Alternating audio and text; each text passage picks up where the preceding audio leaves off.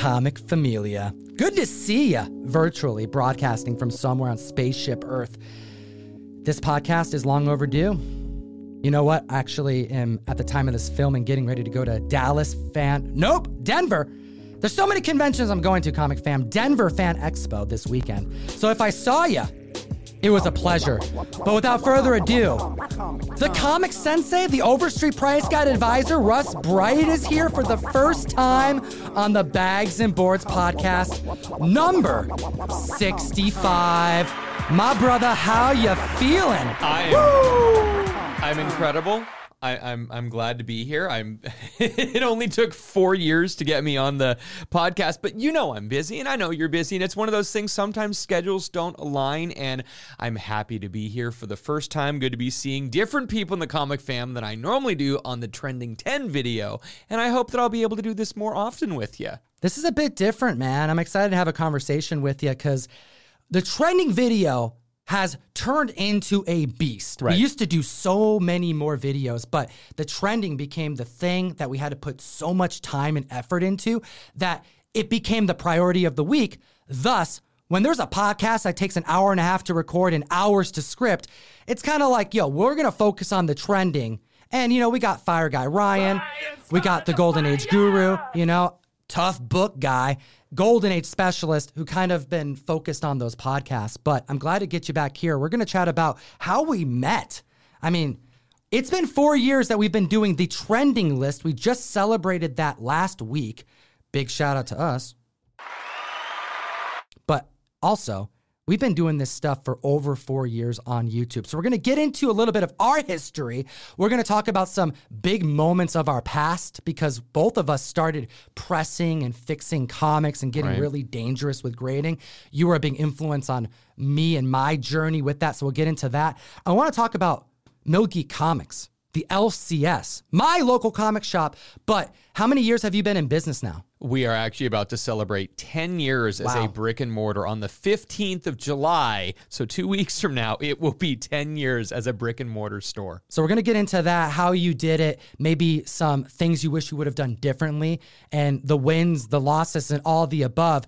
Not before I tell the community about the sponsor of the show. Easily the best new place to buy and sell collectibles, Whatnot, available for both Androids and iPhones.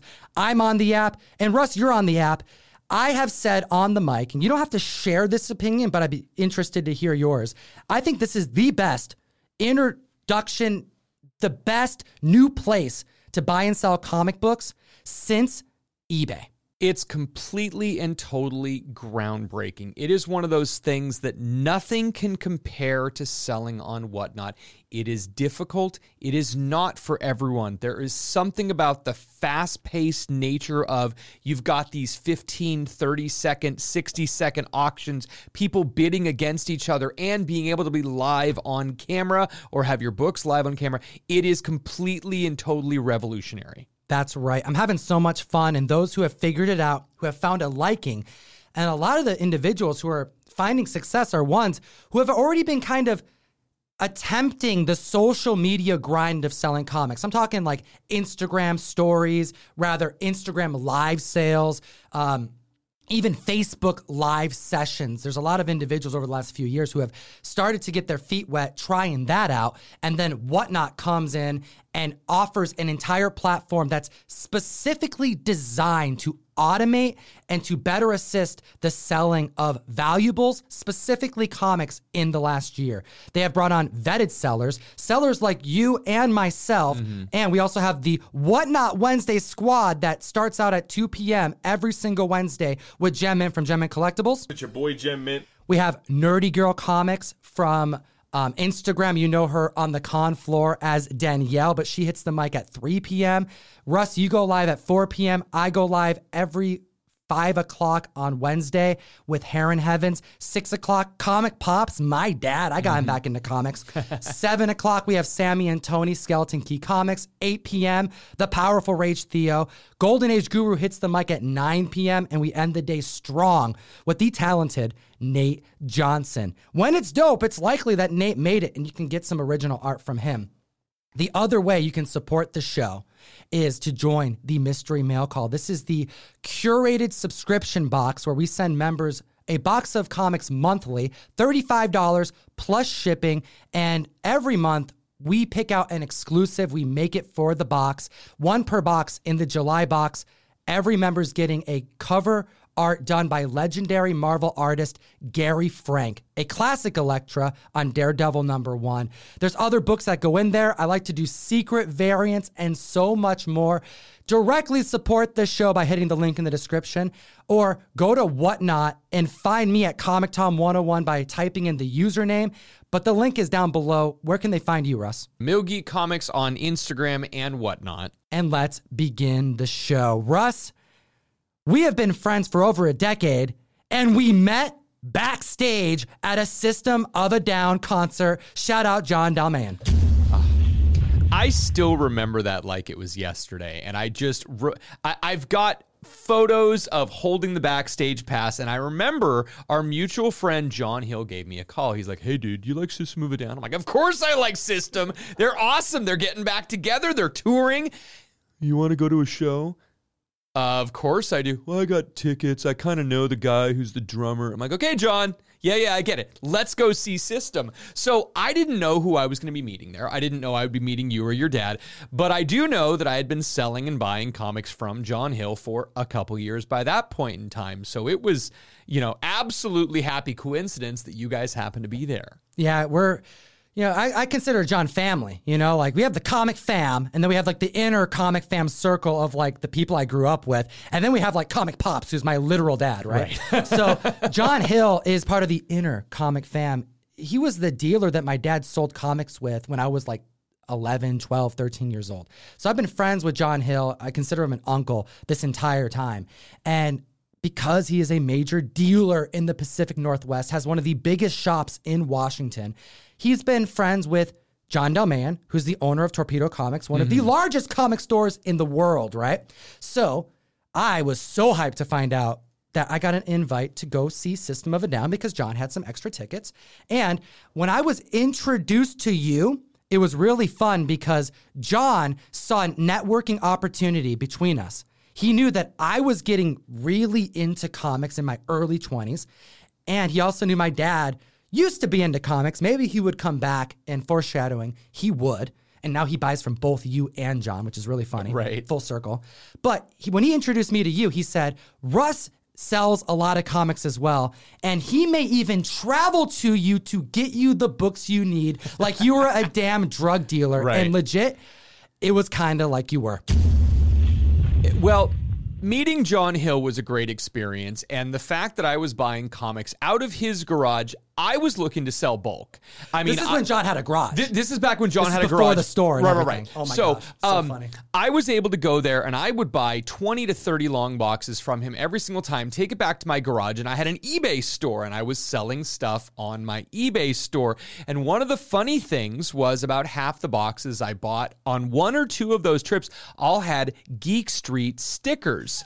So I didn't know. Oh I asked John Hill, and I'm like, "Hey, who's this Geekster?" He's like, "Oh, some guy named Luis. You'll probably meet him someday." So flashback, comic fan. When my dad, I got to have my dad on this podcast eventually to rehab some of these conversations because the channel's kind of old and the content wasn't as good back then. I appreciate those who've stuck with us this long. But if you want to see Comic Pops on the channel again to talk about a little bit of our history, comment down below.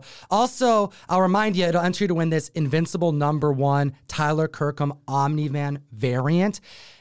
Also, the podcast is available on SoundCloud, Spotify, Stitcher, and iTunes. If you don't have time to watch us, or if you don't pay for YouTube Red and have to play the video while you listen to us, my dad, when he really ventured into comic books the first time and he bought a store, the store plan was to travel to Washington with the inventory because he bought the collection from a store in New York, by a dude who, by the way, got out of comics and is back in comics now over the last year. Shout out Random Stacks on Whatnot. No one ever leaves.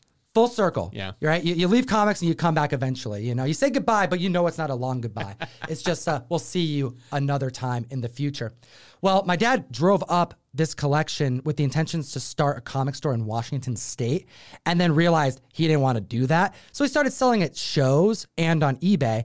And with the help of my mom, they printed out labels and he came up with the name Geek Street Comics. So this entire collection, when he priced it, he put these stickers on the books, on the bags rather, that said Geek Street, and it said the price. So you, without knowing my dad or myself, were acquiring comics from John. Yes. Because my dad had sold comics to John at some point over the last decade. And you're like, what are all these Geek Street comics? Those were from my dad, and we didn't even know each other. So one of the first big collections that I was actually buying from another local dealer who I ended up being very good friends with, yes, already one click away from Tom, because I'm buying them from the guy that bought them from his dad. That's right. Yep. So you were slinging these comics, and we met at a show. And I told you after we met, I'm like, oh, I got to get your phone number, dude. Because the thing is that John lived kind of far away. Yeah. You know, he's like an hour John plus was like drive. 50 miles south of where I was living. So I would drive down to where John Hill was and pick up all the comics and drive back. I find out that Tom lives like 8 miles away from me. I'm like, oh, I will totally bring comics to your place. Let's get some deals going. You know? So I'm buying like stuff off eBay. I'm going in. I'm starting to really enjoy the acquisition of comics. This is before I'm selling or anything. Before I even figured out that, oh, if I buy Savvy and I let stuff go at the right time, I can upgrade and, you know, start the hobby, you know, the Gem Mint style, you know, let the hobby fund itself kind of thing. Mint. And I was collecting Invincible at the time. So you put me on your phone. You probably made a note about me being interested in Invincible, like a freaking drug dealer puts their clients' preferences, you know, in the notes. It said Tommy Comics was actually what I put you into my phone. So I knew who you were. So we would go have this experience at System of a Down concert. Yep. We go backstage, get some, you know, they had like a refrigerator. There was no like alcoholic beverages. Right. It was a bunch of like, you know, juice and soda, and we got to see Chavo from a distance. It was a really cool time. Right. But you would end up hitting me up within a week telling me, yo, I just acquired some Invincible stuff. And you blew my mind when you told me that you had a graded Invincible comic. And I knew what that was, but I didn't want it until now. Right. So what ended up happening? You started like hitting me up, coming over to my apartment. Oh, yeah. And this is what you would do. You would say, yo, I have a couple books. And I'm thinking you were going to bring like 3 or 4 books because I saw the picture. You want me to bring these over? And I'd be like, yeah. You bring them over. But you would never bring just 3 to 4 books. You always brought a short box. Everything. Yes. I bring a lot of good stuff because a good seller, you're going to want to, well, I wanted to make package deals for you. Hey, Tom wants an $80 book, but I'm going to bring a whole short box and maybe we can add some extra. Here's some Silver Age you might like. Oh, I heard you like this guy too. How about this one? You know, I mean, this is well before he had the Plastic Man tattoo, but.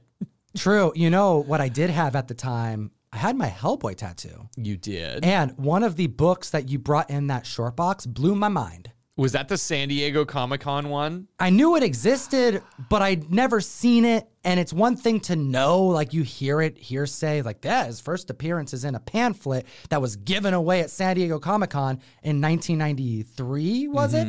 Well, this particular opportunity was not just getting Invincible books, but you had one of these in there and you shared the story about it, how you acquired a collection, you paid really good money for the collection, and you didn't know you had a really scarce, wanted collectible, and you figured it out by going through the price guide, pricing it, and finding out, no, this is actually Hellboy's first appearance. Well, I bought the collection, and this is kind of the thing. So I got this collection. A dealer called me and said, hey, I know a guy who's got blah, blah, blah. So I went over and I paid, I don't know, a couple $1,000s for, 20, 30 long boxes, whatever the deal was. And I get the collection back to my house. Every single issue number 1 is gone. None of these are complete runs. I've got 2 through 50, 2 through 80, 2 through 12, but the dude that sold me the collection took every single issue number 1. So I've got a Sandman run, missing Sandman number 1. I've got an Invincible run, missing Invincible. So I'm not happy. This is like cherry picking is what we call this. Oh, yeah. Someone cherry picked all the number 1s out of the collection, and I did not take the time to look, which is why right now, if a collection comes in, I look at every single book in that box. I have to know exactly what's in there, because you'll have someone go, oh, yeah, they're complete runs. No, they're not. You took every single number 1 out of it. But I went and I did my research, and all of a sudden I'm like, oh, New Teen Titans number 2. That's a book I care about.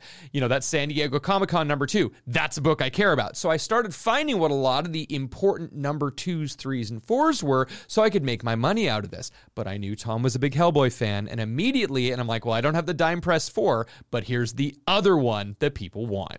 And that's what like started our friendship. You would acquire comics, I would buy comics from you, and over time, you would take on the sensei role with me because I would start venturing out and looking for collections myself. Like, how do I do this, Russ? And this is before Craigslist was saturated. Guys, this is over 10 years ago. So I remember being at the Meridian Park show, and hold on, let's describe what Meridian Park is. Okay, so Meridian Park is a middle school, like, junior high, 7th, 8th grade, and there was a cafeteria show once every 3 months, and you would pay like $25 for a folding table, and it would basically be 15 or 20 comic book dealers that were all local guys. And as I always joked with you about, and the rest of the dealers, every dealer was just passing the same $100 bill around the room. We didn't have a lot of people coming in. You weren't making a lot of money. This isn't during school hours, by the way. It was a great way to network on a Sunday. That's right. To be able to go down on Sunday to Meridian Park and sell.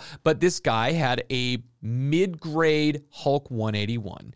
And Tom's looking at getting a Hulk 181, and he comes over to me because he knows I'm, John Hill had told Tom, go talk to Russ, he'll help you with this one. Tom's like, what do you think? Is $500 a fair deal for this one? And I'm looking at it going, all right, it has the value stamp, it has this. We started going over the little basic things of like, if you don't really know, this is about fair, but always check for your value stamp. It's the number one thing with the Hulk 181.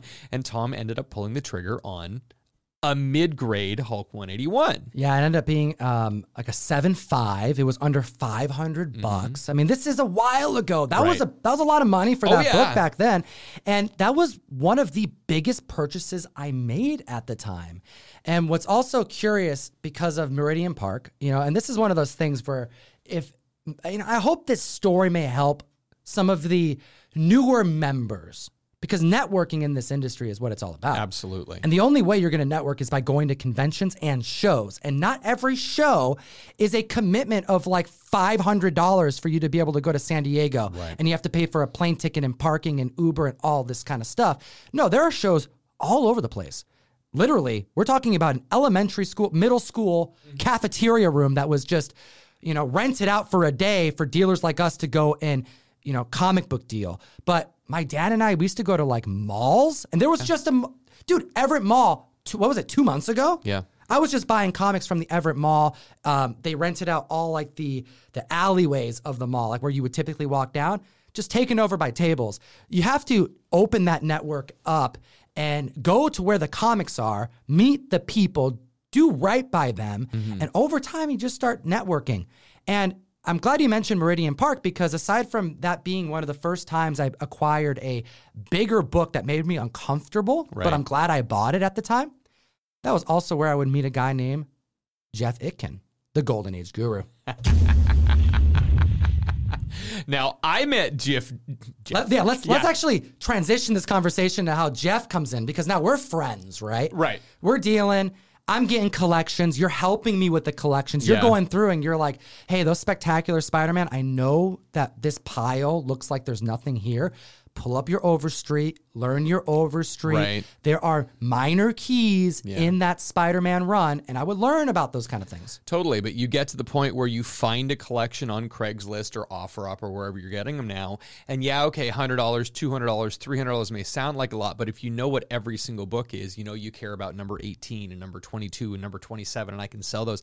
Whatever you have memorized is going to make you a very, very valuable and a dangerous person when buying these collections. So, speaking of Craigslist, I actually bought a collection from Jeff, Golden Age Guru, on Craigslist. And I didn't talk to the guy again for about 6 months. And I didn't have any plans. It was just, I bought a collection. It was a big collection. That's how you met him, was just the collection, through right? Craigslist. And it was an 88 long box collection. I went down and I met him at a storage unit. And then he basically sold me 88 long boxes and was there while I loaded everything up and drove him away.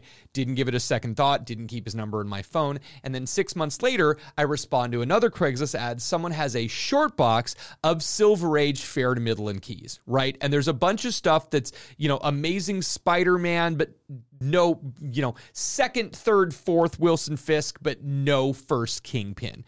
Okay, cool. And I go and I meet the guy. And it's Jeff again. And all of a sudden it's like, okay, I got to keep you in my network. We're going to be hanging out a little bit more than this because it was more than coincidence that I responded to 2 collections on Craigslist, and it's this dude. So I'm at Meridian Park. You're set up. I'm set up. We're walking around. And, oh, you know what it was? It's been a minute since we chatted about this, but I was getting into eBay, purchasing comics on eBay, and I was feeling FOMO. Real Sure. eBay FOMO for the first time. And let me describe the FOMO I was feeling. I remember hitting you up going, oh my God, dude, I think I overpaid for a book. So 129? Yeah, Amazing Spider-Man 129, which I wish I still had, by the way. I know. But I bought like a VG copy. It was a few $100, but at the time, it was like overpaying by like $100+. Right. And full disclosure, I was like 21 years old. Right. I was drinking a little bit. And eBay notifies you, hey, this is ending. And I'm like, first Punisher? Click on it. I gotta get it. So I got it. And I remember sending you a picture going, dude, did I overpay? And you responded with, we'll be able to find a trade for you. Right. Like, it wasn't a, I'll no, make it you not didn't so overpay. It was a, we're going to get you out of this, right? So you told me to bring it to Meridian Park. Yeah. And what ended up happening is Jeff was there. He was set up, the Golden Age guru. I had never met this guy before, but you knew him from these past dealings you're describing. And you knew him to have a lot of just dope, low grade, but still awesome Golden Age books. And you set up a trade with me. And I would meet Jeff. He put together, it was Two-Fisted Tales. It was a bunch of Two-Fisted Tales. comics, yeah. And I was really introduced to EC with that deal. And he also threw in a first Talia al Ghul on top of it, which, by the way, that's right. it was gorgeous, by the way. So that deal happened. I would meet Jeff for the first time, be introduced to Golden Age books, kind of get help from a bad situation where I thought I really overpaid, because at the time I really did. I learned so much between both of you guys that I knew, well, you were already in my network. I was learning so much from you, but now Golden Age Guru's here, and he's someone I got to keep in touch with. And I'm glad we did. It's a fantastic thing, but make friends with everyone. And this is one of the reasons why you don't burn bridges. This is one of the reasons why you keep all of these things as friendly as possible, because bad gas travels fast, and you would rather have a good network of people who can help you find collections. People who can go in. I mean, I've gone in collections with you and Jeff and your dad. So when I have other people in my network, I can say, hey guys, this collection's a little more than I want to spend. Or, hey Jeff, this is a collection that's all Golden Age. It's not my wheelhouse. It's not one that I'm going to get into. How about I kick you this one? And it's great to have more collectors that you can work together, because we're all stronger together. That's right. I mean, you never know what you're going to get, right? Box of chocolates kind of thing with collections. And, if there's a bunch of gold, it sounds awesome. I would love me some gold, but people who have gold know they have gold. Yeah. And you also want to do everything right. So that's what I would bring the Golden Age Guru in, because he deals with that stuff. He has that network. I love gold, and I would love to get a dope, expensive Golden Age book, but I know that I got to get the expert. And there's also times where we're going through collections and it's like, it's a lot. It's a lot of books. I don't have an LCS. You have an LCS. You can put out long boxes to your community every day and have people who come in looking for fresh comics. So it's also like, unless you're going to hoard hundreds and hundreds and hundreds of long boxes, there's going to be a time where you need to have your network, because there's someone else who can make more money off of that collection, get those comics to the right buyer faster than you could. And then in turn, you're spreading comic karma around, and that's going to inevitably come back to you. Very true. All right. So there was a point then in this journey that you decided you wanted to start a comic book store. And it was almost 10 years ago to this month, man. Like you're coming up on your anniversary. Congratulations. Let's chat about Mill Geek Comics, because you made a decision that my dad decided not to do. Right. You saw the opportunity and you went from your garage to a brick and mortar. Why make that decision? And let's chat about the pros, the cons, what you would do differently if you could go back in time, Well, Mill Geek Comics in Mill Creek, Washington. Open right now. You can go visit the store. We are open right now. So the reason why we opened a brick and mortar store, I was a stay-at-home dad. I was working on eBay. I was selling a bunch of stuff, and I was at the point where eBay was doing really, really well. But collections were getting dry. So all of a sudden I'm talking to Tom, hey, how do we get more collections? Well, you open a store and you try and bring in collections. That was the idea. And we opened the store and the collections weren't coming in. And then I kind of scaled back on eBay and I tried to diversify too quickly. And I'm very glad that I opened the store. I'm glad I got the foothold that I did. But we weren't making money quickly. We weren't in a great location. Rent was expensive. New comics are expensive. Collections are expensive. It's just one of those things that we had to start finding other things to make money because new comics are a really, really tough thing to break into. Yeah, I think there's a thing that people can learn because I think in this new, I don't think of it. I don't think this. We've been through this. We know this to be the case. New members are in our community who have this wish, this longing to open a comic book store. Really, the question that you have to answer yourself is, what kind of comic book store? Because out here in Washington, we just talked about John Hill, Hills of Comics. Yeah, there's a lot of comics in his store. They call him Hills of Comics for a reason. Right. Half his store is toys, video games. Yep. Diversify. Right? Magic the Gathering. Find what you can do. And that was something that we did back in 2012 when we first opened. We started running Magic tournaments. And for a while, we were running some of the largest Magic tournaments in Washington State. We would get upwards of 250 people show up over the course of a weekend to come for new Magic tournaments. For a little while, we were doing Warhammer 40K. We were doing tabletop gaming. We had a lot of D&D in there. We had a computer lab where people came in and played League of Legends. We tried to do Cards Against Humanity and Settlers of Catan and just these other D&D, things like that. I mean, all of these things we were really working on, and it just got to the point where you could spread yourself so thin and make almost no money on anything. Or what we did in the last few years, we scaled back entirely and went 100% comics. And I'm very happy that I'm at the point where all we really do now is comic books. COVID definitely accelerated that. The fact that we couldn't have the Magic players in the shop, the fact that we couldn't have the D&D groups kind of forced your hand a little bit. It did force our hand, but the fact that I already had a big pile of inventory, I've got the expertise, I've been doing this professionally for almost 15 years now, even though the brick and mortar for a decade. I mean, it's been worth doing, but you're going to find some time. If you open a store, you're going to find some time where one thing's not working. Do you stop that entirely or do you add something to it? And if you add that thing and another thing and another thing, is it too complicated with 5 different things? What do you focus on? And with the Magic, it got to the point where we were still making Magic sales, but I was spending 80% of my time on 20% of the money coming in. Right. And it just really wasn't worth that when I started looking at how much I had to put into it and how much I was getting out of it. That's actually one of the biggest areas of opportunity whenever I've chatted with an LCS who's seeking advice. And I've even sent them over to you. We've had LCS owners that literally show up in your store asking for help. I always ask them to bring me a latte. Again, this is the cheap version of a TED Talk. You want to sit down and have a chat, grab me a latte. We'll go upstairs, we'll chat for a couple hours, and you can pick my brain. I'm totally open for people to ask me about that. And shout out to the members who've reached out, and we've tried to help in the past few years. Some of them are still doing well. Some of them have gone because they realized, wow, starting a comic store was not what I expected it to be. They thought they were just going to be dealing comics, when in reality, we have stores out here that are legit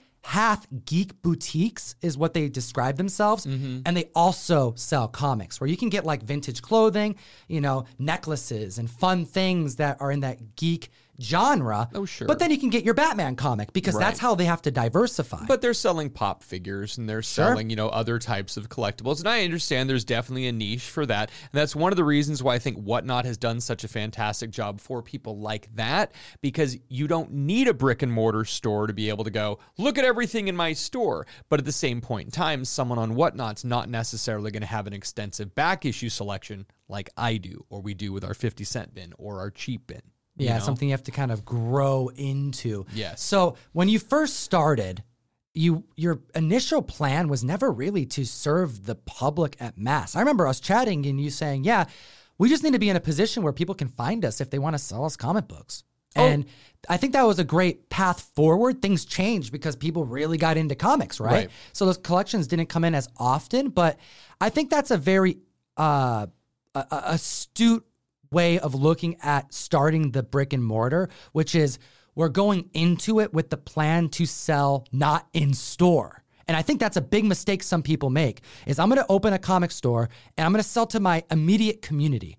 Those are the stores that largely close by year end, wouldn't you say? Absolutely. And this is one of those things where a lot of people have this field of dreams mentality. If you build it, they will come. They won't.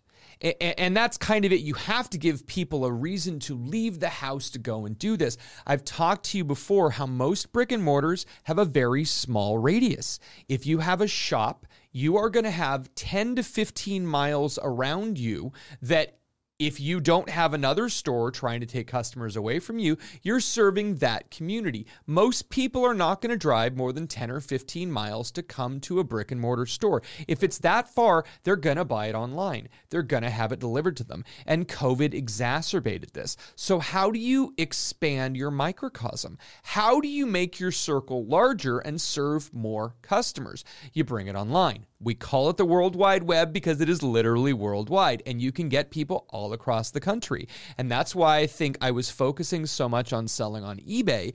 But we happen to open in a great community with a good amount of disposable income, and there were a lot of people living in the Mill Creek area that wanted to have a comic shop. We didn't have a comic shop that was close to where I opened, and we started growing an in-person community. So I made the decision to scale back on eBay selling, and I know it hurt us in some ways, and in other ways it gave us the opportunity to grow the in-person, the comic fam local people, and then once we got, a solid foundation of those people coming in, we were able to re-expand to the rest of eBay.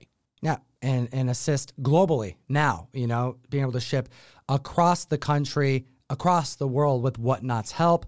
Obviously, the comic fam here, we owe a lot of our success to as well. Absolutely. Because in the middle of all of this, legit, almost halfway through your grind as an LCS owner, as you were trying to figure it out, you started marketing yourself heavily on YouTube with me, right. and that's when things started to get even better. So we do attribute a lot of our success to the YouTube and Instagram comic community. Definitely. For sure.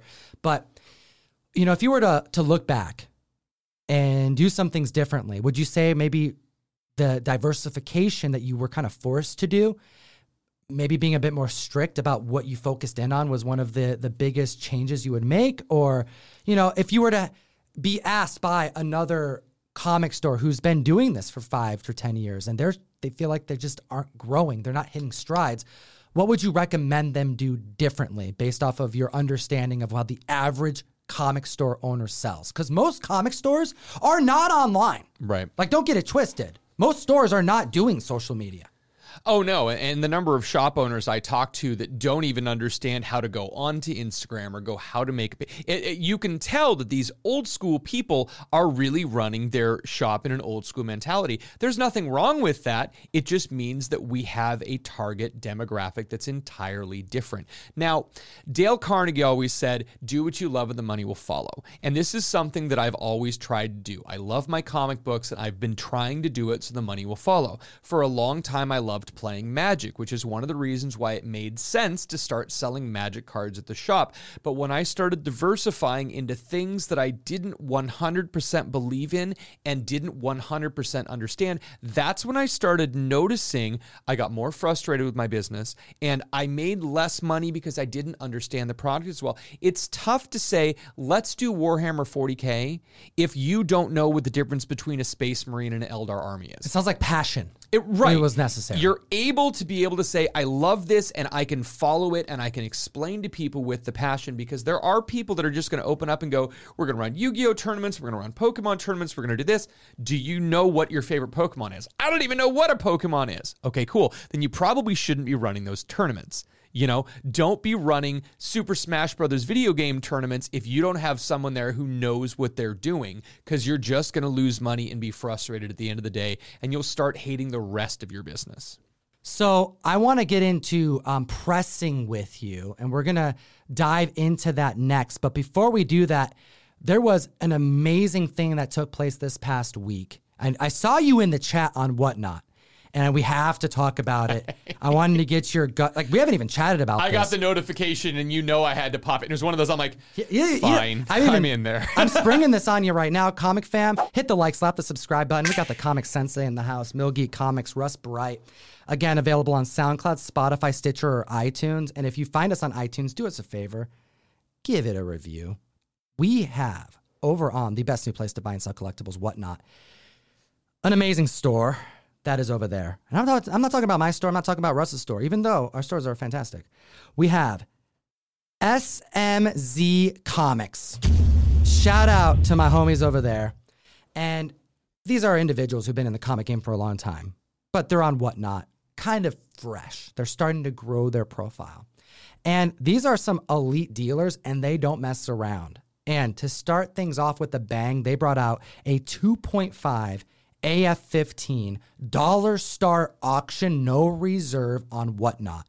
And the price that it went for has people buzzing in the community for the wrong reasons. And I gotta spell it out to the Comic Fam, Russ, because this is an amazing thing to take place, but also it means so much for the comic industry and Whatnot. The price went for $30,000, all right? And we saw 2.5s exceed $45,000 in the last year. And the last 2.5 to sell on GPA prior to this Whatnot sale was for like $34,000 or $35,000, if I remember correctly.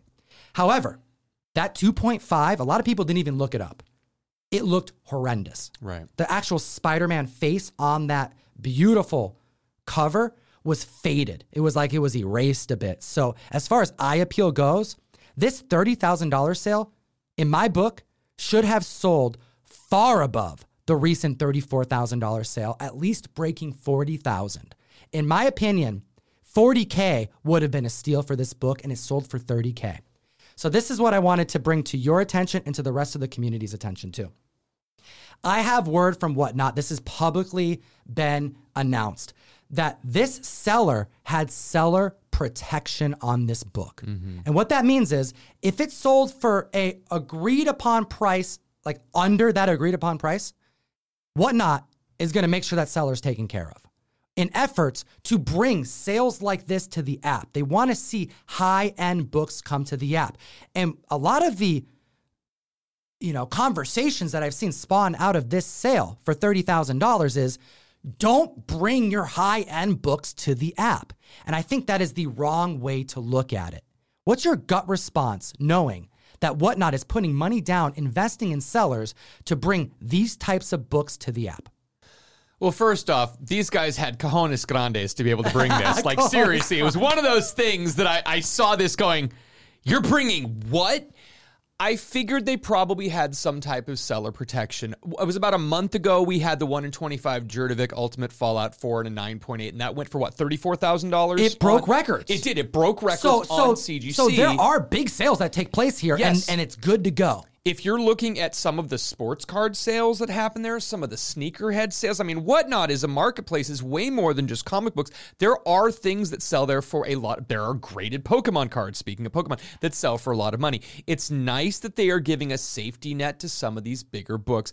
I think that it is going to bring more people to the marketplace. I think that it will bring more eyes away from places like Heritage and Comic Link and Shortboxed. If you're going to be selling a graded book on a large auction house like Hakes, or if you're going to sell it on Whatnot, because there is that FOMO. The fact that there was a pre-bid of $20,000 that they cleared out and restarted it at $1. Fresh. Absolutely amazing. Like, I thought that was a great thing of them to do.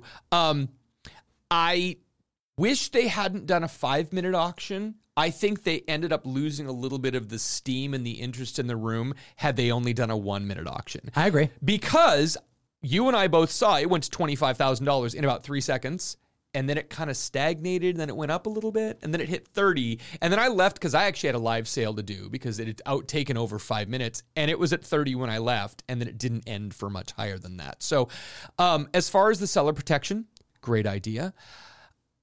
I want sellers to understand that not all sellers are going to get seller protection. And you're not going to be at the point where you can just go up here and say, hey, I got a bunch of $20 books. And if they sell for $6, can Whatnot make sure that no. That's not how that works. Right? If you want seller protection, you got to be a big boy and you got to bring some big books. Now, if someone wants to bring their, Tech 27 and a 2.0, yeah, let's get in that. touch with Whatnot. Maybe they want to see that on there. They absolutely may. We've seen Tyler Kirkham sell his own original art on there. For Art Germ selling original art, and you're seeing these original art pieces. He did the cover. Back to Kirkham. Tyler Kirkham did the cover for his Invincible. Yeah, the Battle Damage classic. Absolutely. Books, yeah. And what did they go for? Over $10,000? Yeah, they were up there in price. I was there watching those live bidding as well, and it is incredible. So the marketplace is there, the money is there, and I think that when Whatnot says, hey, sellers, we're going to make sure that you're not going to lose out on this, it only makes the community stronger, and that's going to make Whatnot a long-term selling marketplace. This is the idea. You want to get pillars of the community selling there with regularity, and by being able to say, hey man, we know that this book is worth $35,000. If it goes for less than that, we're going to make sure you get $35,000 out of it, right? That's the most important thing, because that seller is going to have the confidence to go, I don't need to bring this anywhere else. I don't have to take it to eBay and go, I'm going to take a 20 cent on the dollar hit with an eBay selling fee. Absolutely. Right? It's much better. So I got to spell this out for the comic fan, because something very important is taking place. There will be a time, eventually, that this is going to be commonplace. That across the board, you're going to be able to get an AF-15 at an auction on Whatnot. It takes some companies years and years to build up to being able to do that. And Whatnot is putting money down to make sure that it happens as fast as humanly possible.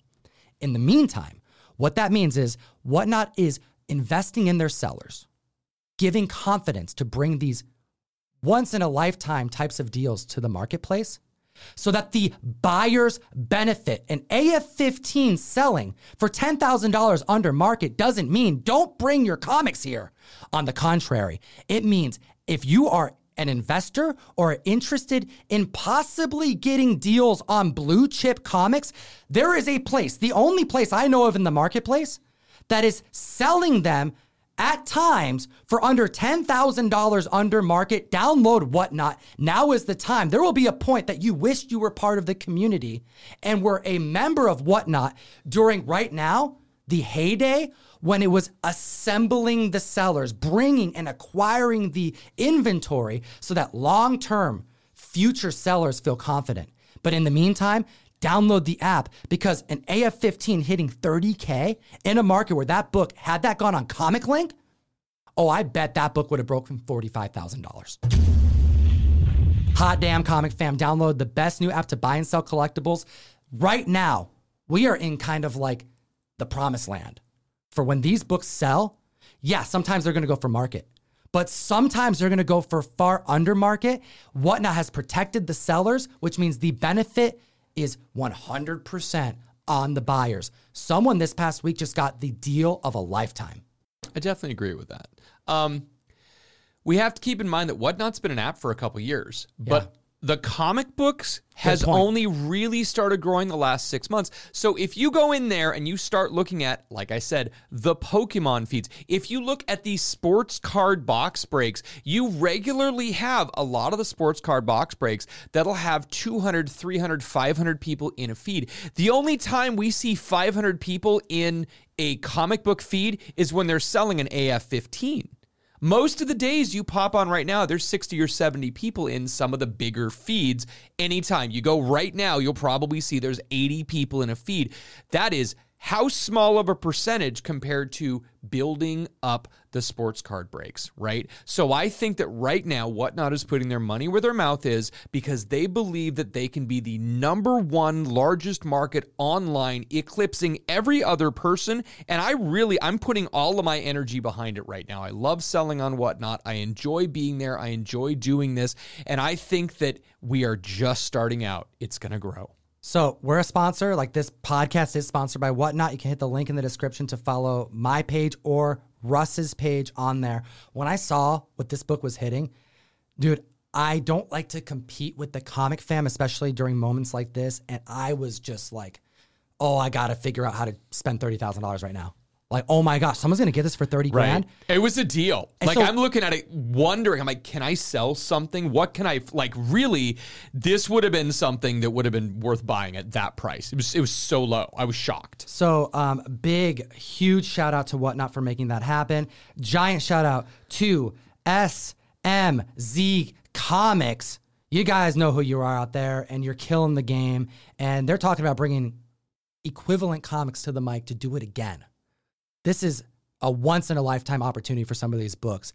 I cannot stress enough to go on to Whatnot, be present for these types of deals because they're happening. While the app grows its comic section, the buyers are going to benefit. Clear as day, point in case, AF-15 just sold for $30K for a 2.5.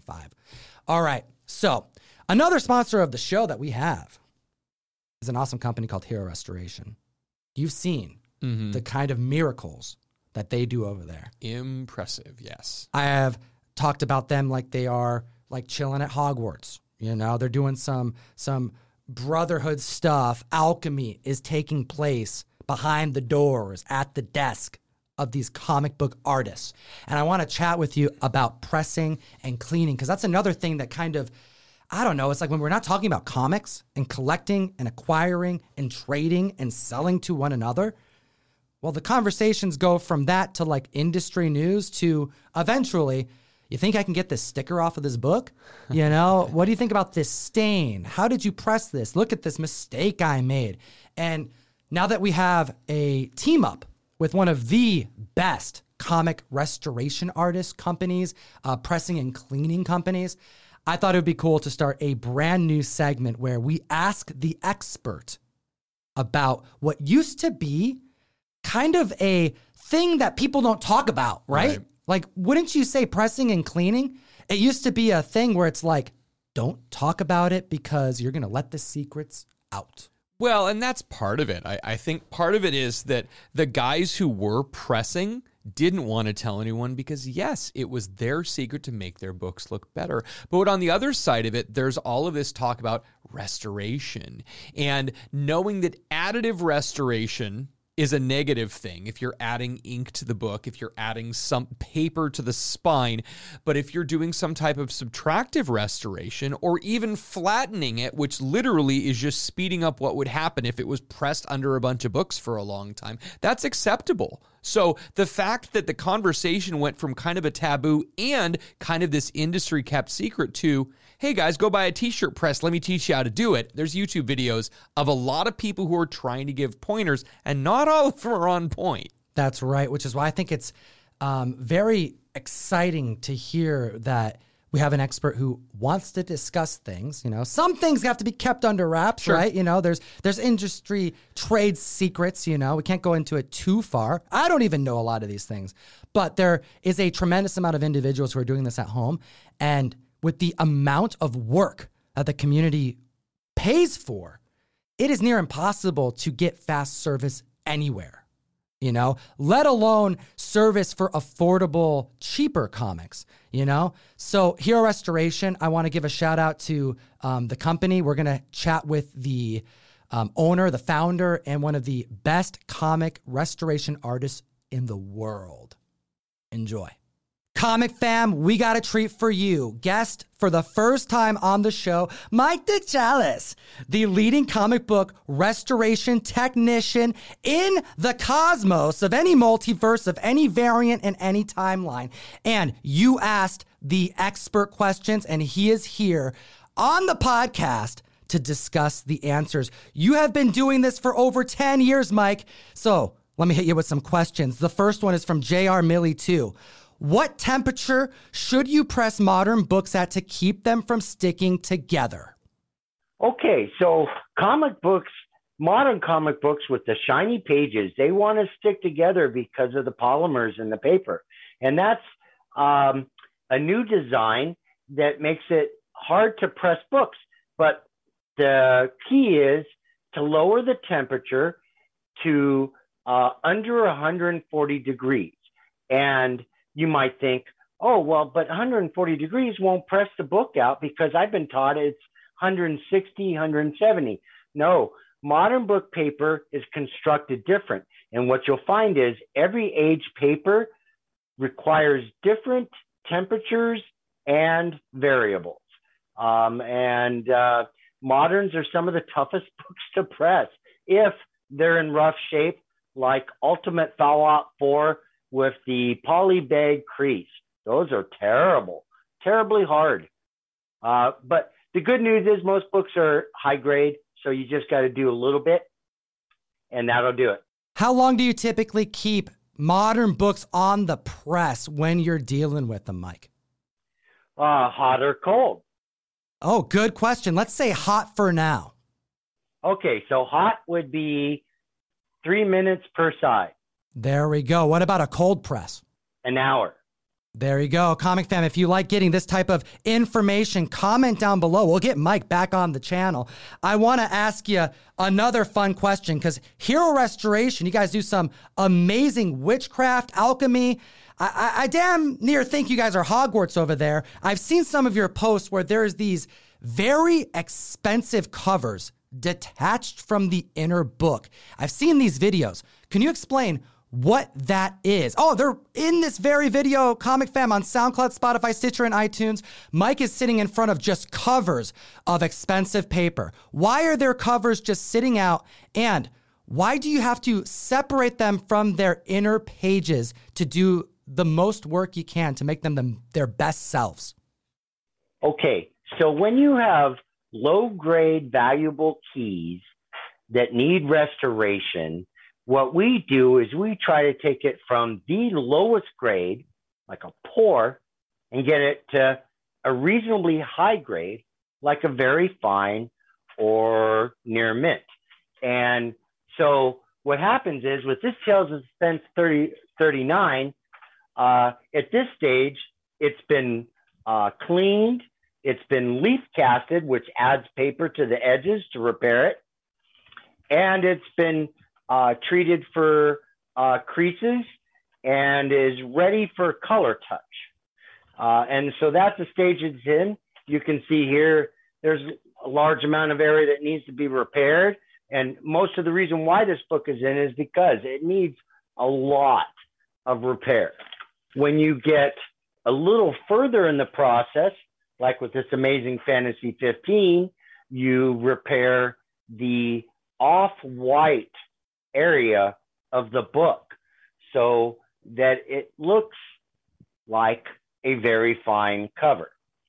And then when you get to the final stages of fixing the cover, you fix every single detail until it looks nearly perfect. And then it'll get reattached to the pages and go into CGC to get a restored grade. And hopefully they'll give it, a top work ethic grade, and then the customer's happy. So this is going to be reserved for just those books that are going to get restored. Your clients know that this is the case, but you're dealing with such expensive paper that it's worth it to them to have added paper and to have color touch because they're shooting for the sky. They're trying to get this comic book to go up tremendous amounts of grade points because once you go restored, it doesn't matter. You're going to the moon. Exactly. And the best example is the Amazing Fantasy 15. So right now, what's most popular for restored books is Silver Age because the low grade doesn't look well.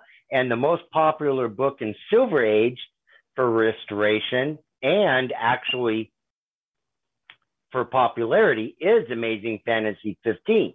And so, for example, if you have a Amazing Fantasy 15 that's in poor condition or in restored low grade condition, you're hovering around the $25,000 mark. But if someone can charge you, say, $3,000 and get it into a restored 8.0 mark, then it becomes $40,000 in value. And so then you can see that your investment is a small fraction of the profit. And that isn't true for every book. across the board, but it is very true for Amazing Fantasy 15, Hulk #1, Fantastic Four #1, any of the early Silver Age keys that are in really terrible condition that need expert restoration to get in very nice condition will benefit monetarily from the process. And we love doing that, but then, of course, pressing is still the most popular of all. And we press plenty of Amazing Fantasy 15s and the like. Comic Fam, you've heard it from Mike, the technician, comic book restoration expert. Visit hrcomics.com. You know they're a sponsor of the show. Comment down below, because we haven't even gone into it a little bit about pressing, dry cleaning, and I want the Comic Fam to learn the whole process, as long as they comment and let us know what parts they're interested in hearing about. I'm not just a repairman, I'm also a collector. hrcomics.com to submit your expensive paper to make your funny books their best selves. Now, I want to keep the pressing and the cleaning conversation going, Russ, because aside from our friendship developing because of you selling me comics and then me selling you comics and us getting collections and then us starting a show and all this stuff, we also have bonded because of comic book cleaning and pressing. This is something that you taught a lot of the stuff to me, and then I would learn from a lot of other experts, but it's something we both do all the time, and it's something I don't think we'll ever stop doing. What do you think? Oh, absolutely not. I mean, this is one of those things that for me to be able to get a book and look at it and go, can I make this better? Even if it's something as simple as it's got a water damage, it's got a crinkle, it's got pencil writing, happens all the time. You know, I mean, it's pretty common that you get a book that someone has written their name on or in, and even just going, all right, what type of eraser do I use? And how do I do this to make this get the pencil writing, just to, not even to sell it and make more money, but just, improve eye appeal for my own personal collection. Absolutely. The Golden Age guru, Jeff, he's a really talented artist. I think a lot of people may be surprised how good he is. He's trained classically on some things. I'm not an artist. I've tried, I've dabbled. It's not my thing. I don't enjoy it as much as some individuals do. And because of that lack of passion, I know that I can't really go the distance with it. But I feel like this may be my closest to artistry when it comes to, the artwork of comic books, which is fixing the paper, knowing what to steam, how to do the repair job, to do it in a way where you're not, as you said, added things to it to get a restoration label, right? A restored label, rather. But also just being able to help my homies when they have a book that they can't figure out how to fix, just right. There are times where there is a book that I've had from you or Guru or a friend that you're just fed up with, and you can fix it, but you're 4 or 5 presses in, and you're like, I don't even want to see this book anymore. Nope, I'm done with this And you book. hand it over to me and say, just give it a shot. Right. I've done that with John Hill as well. Yeah. It's one of those things. And also when you are getting into pressing and cleaning, and that becomes part of the vocabulary. You can hold a conversation with someone else who does that because you do it often. Right. It's a whole layer. It's like a subcategory of the collectible hobby. You can talk all day long with me about Silver Age comics, and then we can have a completely separate conversation, same length, about fixing Silver Age comics. And that's how it is for a lot of cleaners and pressers. We know a lot of experts over the years, and there's one who's been on the show even, and we'll have conversations amongst us three, and he's breaking down how he's using these random new tools that he has discovered to overcome problems in comics that we would have never thought could be fixed.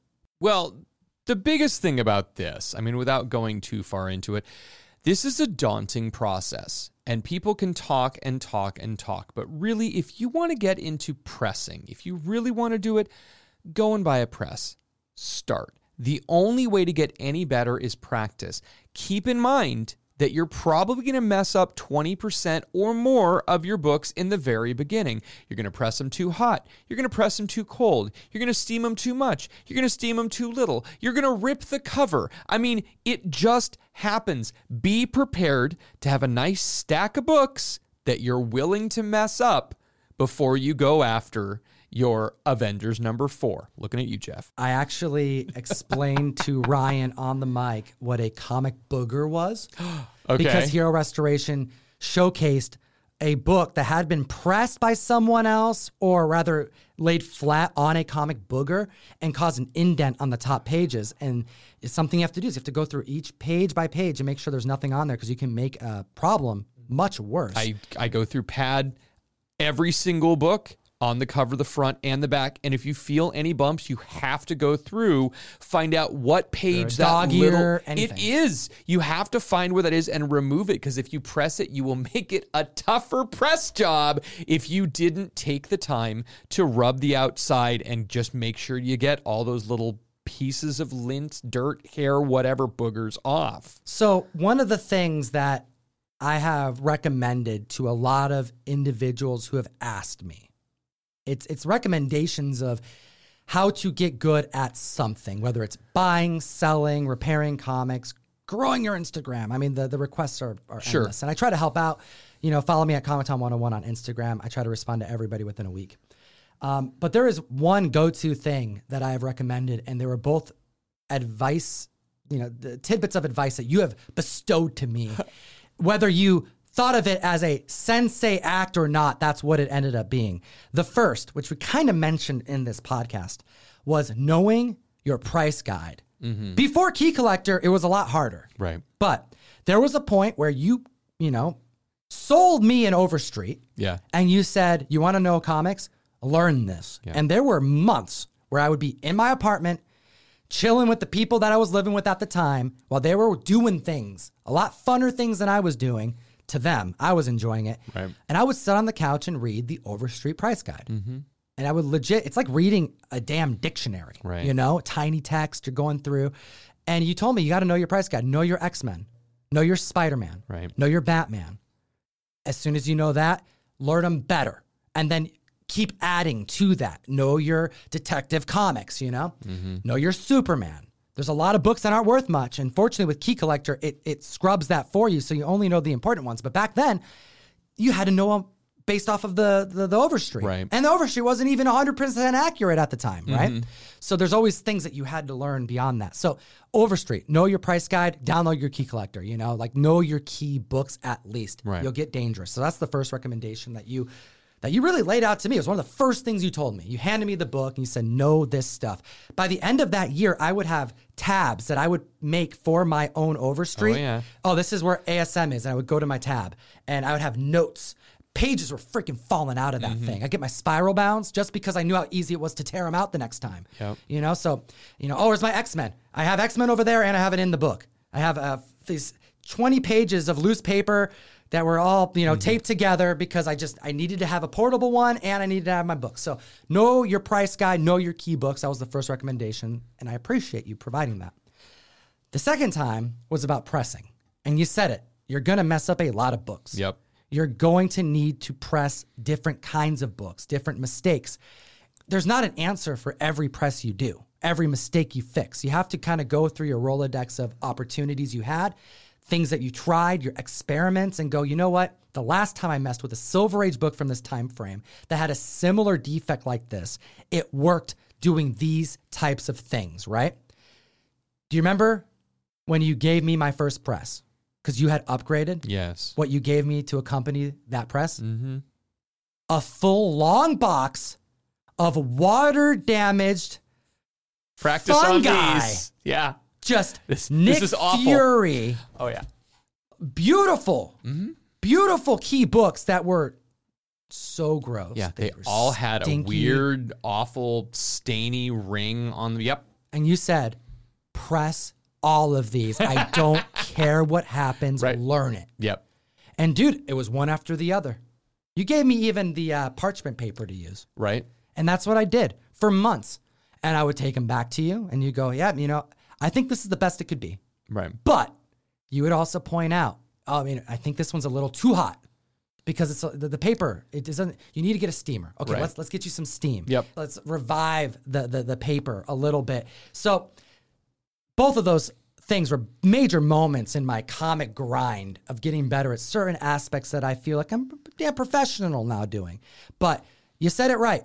You got to put the time in. You got to practice. Because if that's what I had to do, and you were kind of just laying it out for me, you said, here's the Overstreet, learn it. And I'm like, okay, I'm going to learn that. Here's a long box of Silver Age, fix them. Right. Most people don't have that opportunity happen. So I'm assuming the way you figured it out was how most people had to figure it out because they didn't have a sensei. You figured it out the hard way. I made a lot of mistakes. And before then, if you remember, before I even opened the store, I used to go to every single Goodwill, every single half-price books, and buy whatever books I thought I could sell for more. And a lot of those books, especially at half-price books, had price stickers on the front. So before I even started pressing, yes, like literally on the comic itself. So before I even started pressing, I got really, really good with a razor blade and some naphtha or some Goo Gone or some like lighter fluid, rubbing alcohol. Like everyone has a different thing that they do to remove the sticky from the labels. And I removed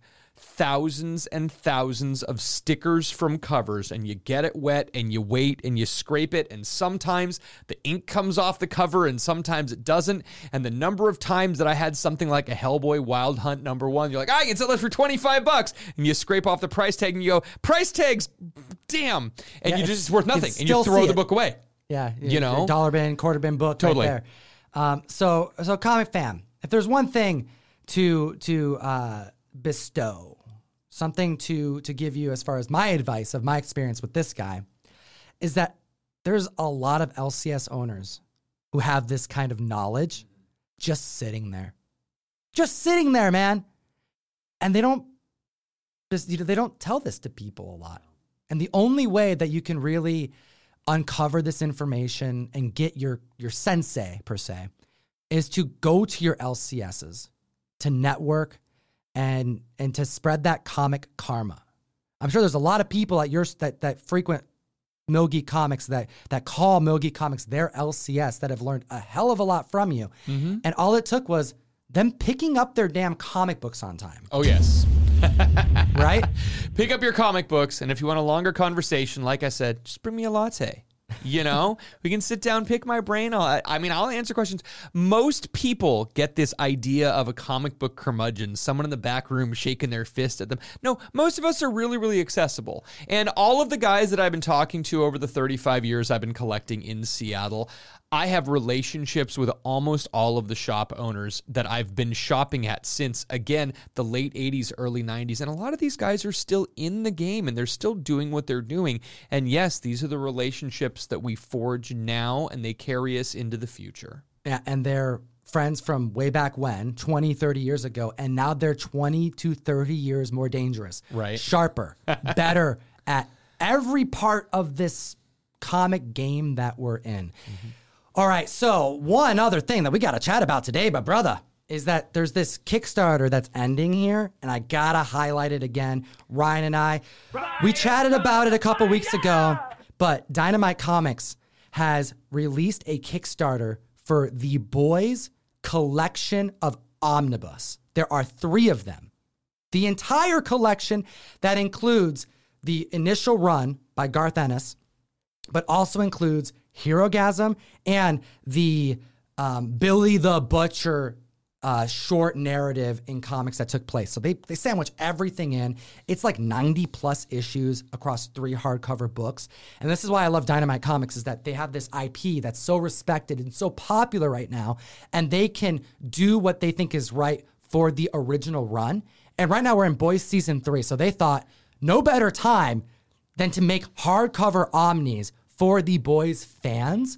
And this is being released, and there's only about a week at the time of this filming left for members to back it. But I had to go one step further because they've already funded it, which is very exciting. It got funded in minutes.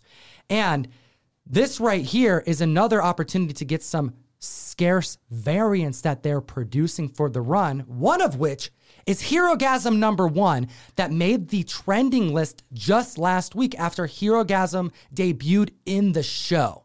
And oh, did it debut. Herogasm #1, which is the first appearance of Soulja Boy, we even brought to press as a mail call exclusive with Johnny Desjardins.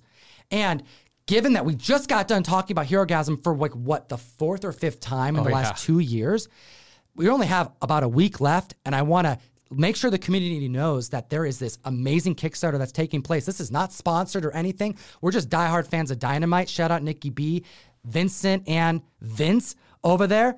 But they're also making Virgin variant comics as an add-on that I didn't mention in the last podcast. So if you're a fan of these omnibus books, #1, it's 3 volumes. They're all over 800 pages, and it collects everything you would ever want from the boys. Sure, those are for your shelf. Those look great. You're going to be able to read all of them. But the best part about Kickstarter is always the add-ons. And the fact that they have an add-on of 3 separate Virgin copies is what I really think people need to be focusing on. If you've already Kickstarted the omnibus, go back and edit your pledge, because who doesn't want a Herogasm #1 with a Virgin cover? Who doesn't want the amazing Butcher Baker #1 or Highland Laddie with the great Huey cover? Like, these are really cool. And the fact that Herogasm #1 has made it on the trending 10 list multiple times, how many of those do you think were printed? How many do you think they're going to print of this Virgin one? If they're going to keep it limited to this Kickstarter only, I'm assuming there's going to be less than 1,000 copies of this book made. If you're a fan of Herogasm, if you're a fan of the boys show, this is definitely going to be the book you want to get. Link in the description. Back this Kickstarter. Grab some Virgin comic books and, as always, Geek responsibly. Enough said. And that was podcast number 65.